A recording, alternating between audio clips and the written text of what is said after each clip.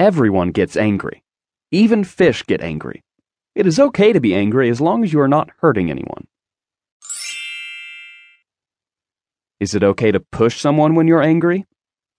No.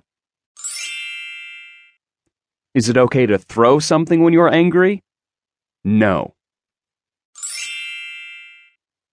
Is it okay to bite someone when you are angry?